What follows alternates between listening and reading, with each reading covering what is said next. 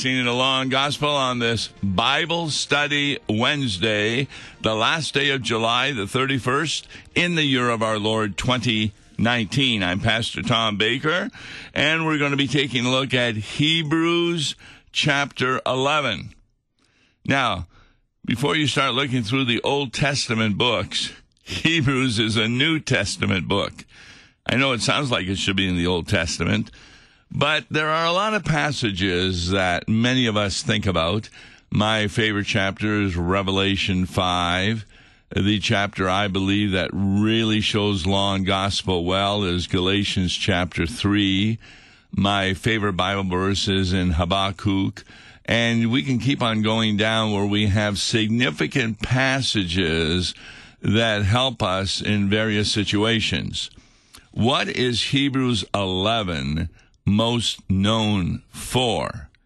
It's called the chapter of faith, where the writer to the Hebrews, inspired by the Holy Spirit, goes through a number of individuals from the Old Testament who had faith. Now, what is faith?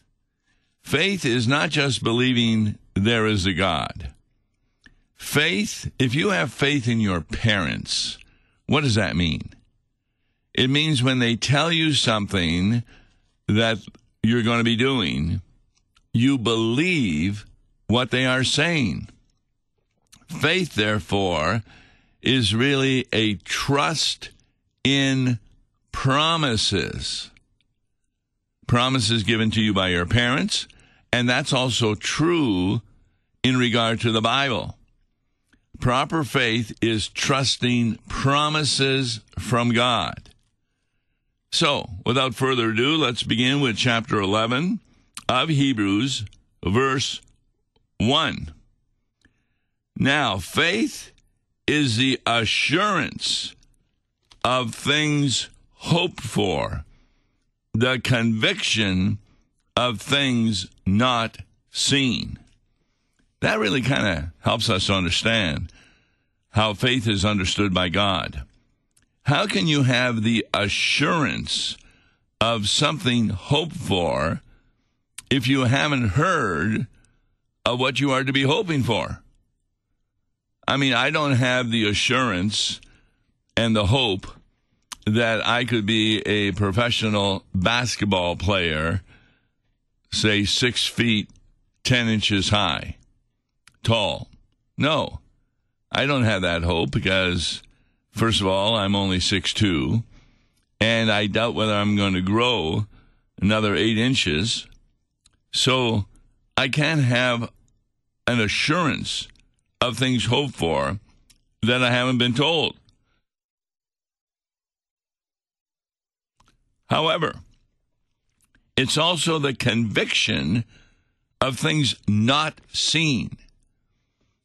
For example, not long ago, one of the members of a congregation that I was attending indicated that there was this wonderful restaurant, and he eats there often, and we had just seen Shut-In together, and we have a worship program service that was starting, so he took me to the restaurant, but we only had about half an hour.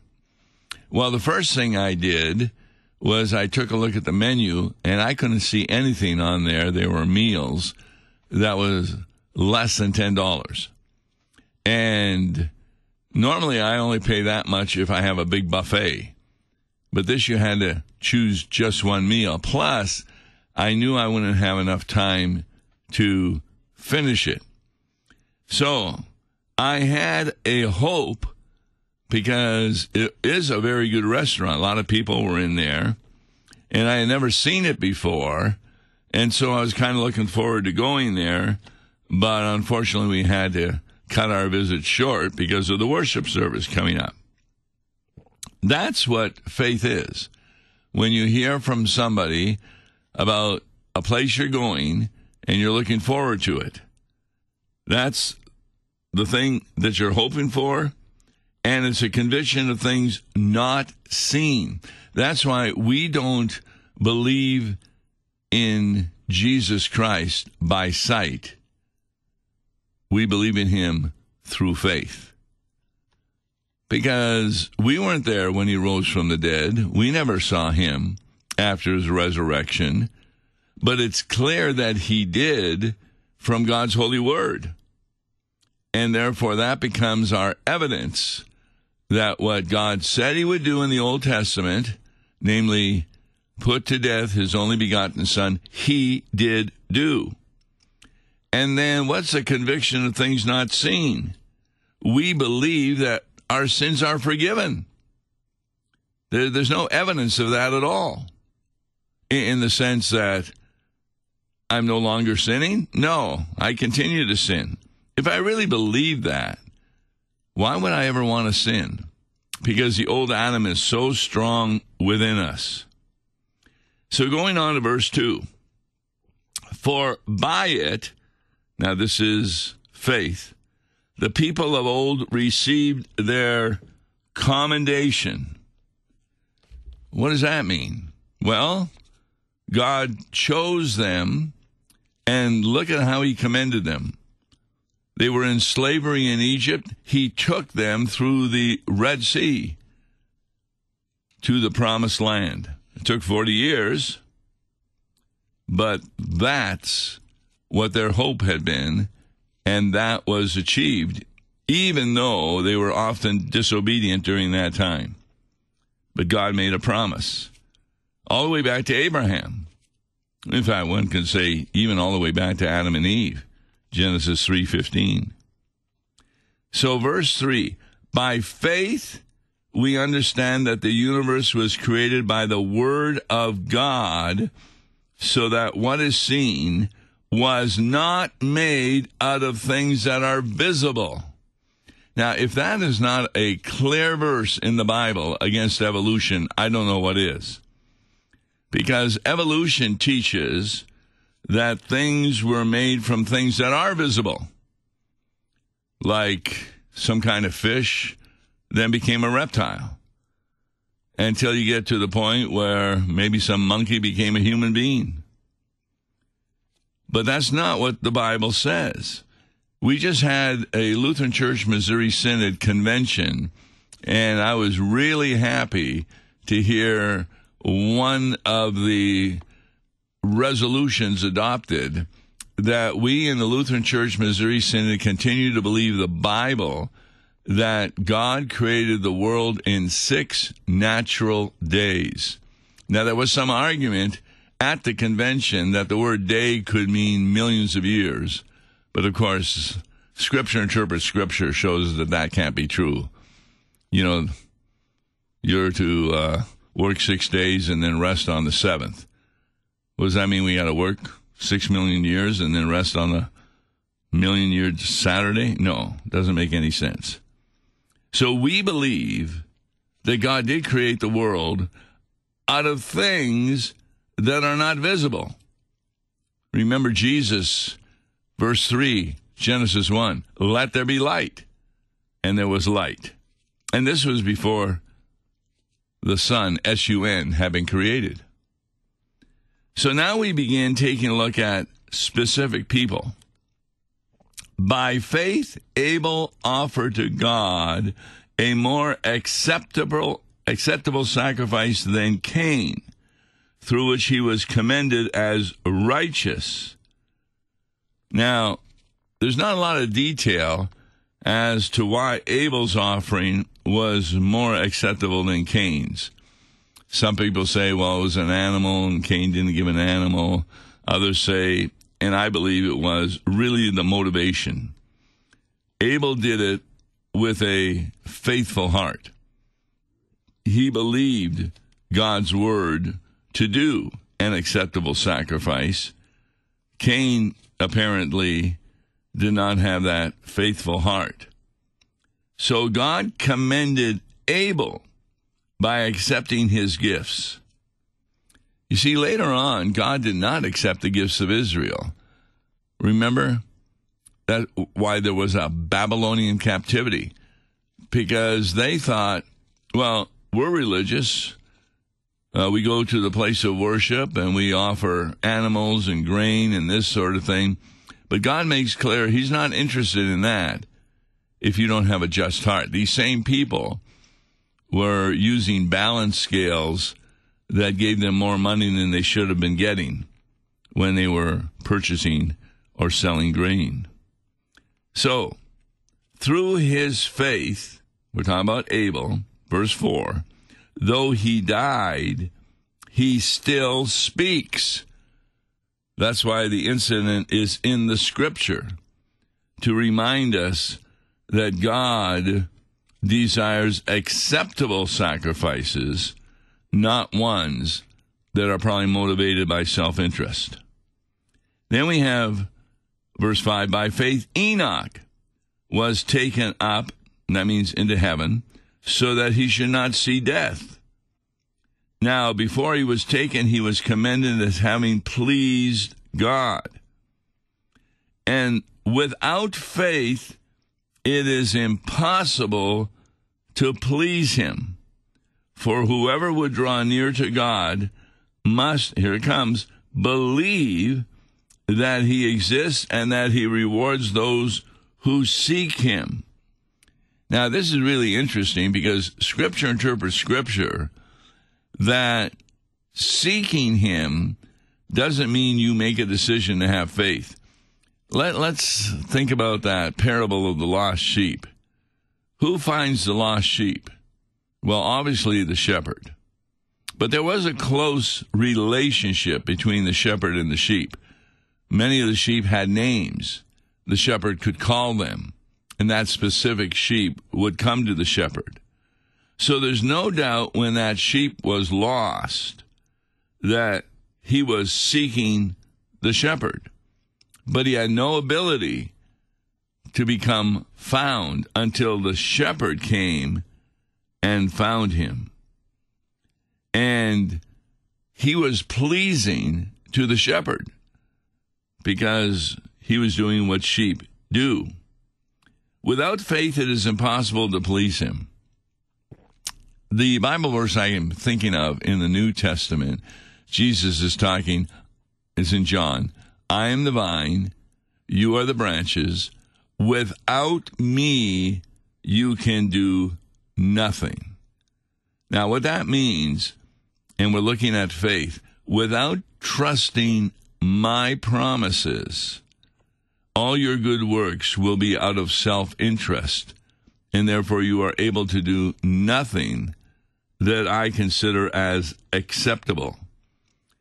Matthew 25, we need to look at that, the sheep and the goats. The sheep are commended for helping out the poor, visiting people in prison, etc., etc. Now, it is an error to think that goats never did those things. But they did not do it, as Jesus says, whatever you do to the least of these, my brothers, you do unto me.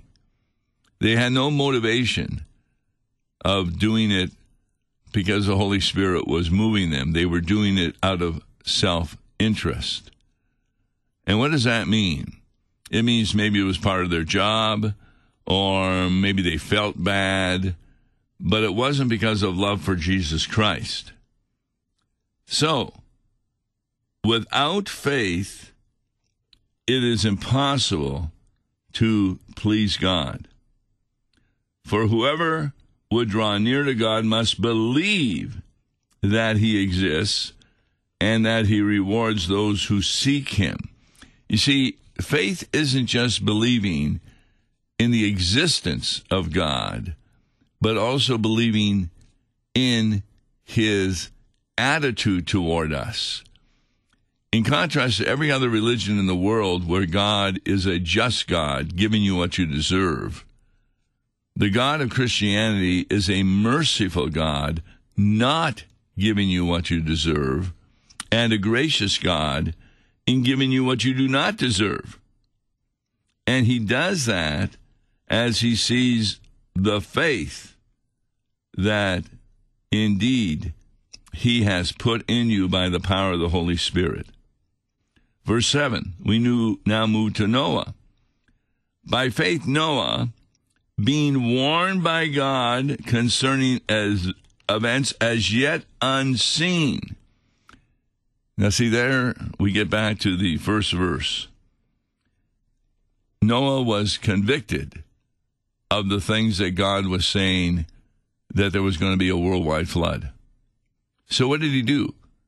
He built an ark. And, of course, he was derided for that. It appears there were hardly any water in the area where he was building the ark. And yet he believed God. He had a certainty, even though he had no evidence of it except God's word. So in reverent fear, constructed an ark for the saving of his household. Reverent means it was religious. It was a fear knowing that the waters were going to overcome the whole world. Now that takes faith. It's a faith that many in Israel did not have. They come to the Red Sea, the Egyptians are behind them, and they start complaining to Moses that they're going to be put to death. And all that Moses does is he takes his staff, puts it over the Red Sea, and it divides, and they are able to cross on dry land. See, that's believing a promise which Moses had because he knew that these people were going to be taken to the promised land. But Noah was doing something else when he believed that an ark needed to be constructed. It's at the end of verse 7. By this he condemned the world and became an heir of the righteousness that comes by faith. What does that mean? I think the best example would have been Abraham. Abraham was told that Sarah, even though she was very old, was going to have a baby. She was past childbearing age. He believed it. And the next verse says, and God declared him to be righteous. See, this is a huge difference between every other religion in the world, where God would make you righteous by your works, by your obedience. But in Christianity, you become righteous through faith, through believing the promises of God. So why was Jonah building an ark? He did it because he trusted the promises of God. Going on, Abraham. By faith, Abraham, verse 8, obeyed when he was called to go out to a place that he was to receive as an inheritance. Remember, he lived in one area. God told him to go to another place.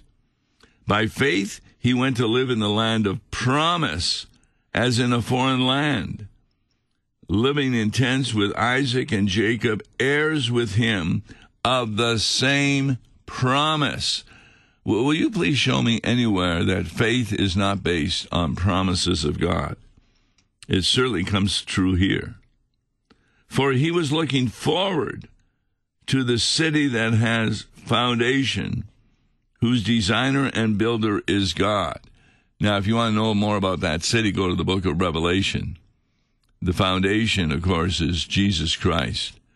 And the various walls are the people who believe. And that's what he was looking forward to. By faith, Sarah herself received power to conceive, even when she was past the age, since she considered him faithful who had promised.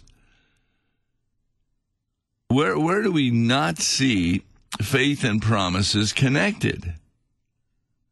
Faith is not believing something exists. It's believing a promise, either that your parents gave you or that God gives us. So she also believed, even though she was past age. Verse 12, therefore from one man, and him as good as dead, because when God came to Abraham, he was 75 years old. Sarah was 60. And Abraham and Sarah had a child when Abraham was 100 years old. It took 25 years. Therefore, from one man, and him as good as dead, were born descendants as many as the stars of heaven, and as many as the innumerable grains of sand by the seashore. Now, that's actually what God was telling to Abraham, that through Isaac he would have descendants as many as the sand by the seashore. Verse 13, these all died in faith, not having received the things promised, but having seen them and greeted them from afar, having acknowledged that they were strangers and exiles on the earth. Now, here it's talking about the kingdom of God that is to come, which will occur on the last day. For people who speak thus make it clear that they are seeking a homeland. If they had been thinking of that land from which they had gone out, they never would have had opportunity to return. But as it is, they desire a better country that is a heavenly one. Therefore, God is not ashamed to be called their God, for he has prepared for them a city. Jesus even says that to the disciples. I go to prepare a place for you. And then he's going to bring us to be with him in eternity. So there's some examples of great faith. We'll end with Abraham, verse 17. By faith, Abraham, when he was tested, offered up Isaac. Remember? He was willing to sacrifice his son. And he who had received the promise was in the act of offering up his only son, of whom it was said, namely God's promise, through Isaac shall your offspring be named. Now, why would he do that? If he believed Isaac was a fulfillment of the promise, why would he put him to death? And here's the answer, verse 19, Hebrews 11. Abraham considered that God was able even to raise him from the dead, from which, figuratively speaking, he did receive him back from the dead womb of Sarah. So what we're talking about here, even after he had been knifed and burned, Abraham believed that God would raise him from the dead.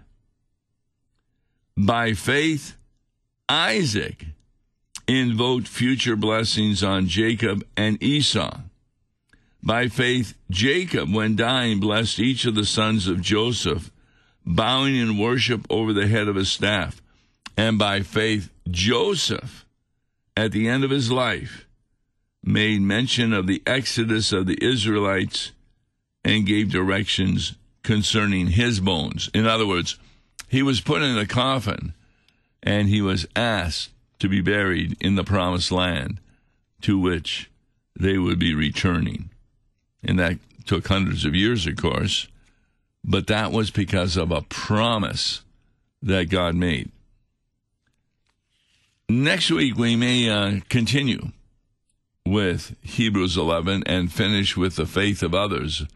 But the main point we want to be making today is that when it says someone has faith, that doesn't mean that they have faith in their own feelings, but rather they have a specific promise from God found in Scripture with no evidence at all except the Word of God. Because we are believing things for which there has been no visibility from our point of view. But the Holy Spirit has granted us faith, trust to believe that. And that's what's important about Hebrews chapter 11, that faith is believing a promise that God gives. And it's through faith in the promises of Jesus Christ that we are saved and have been declared to be righteous before God. Faith, not obedience.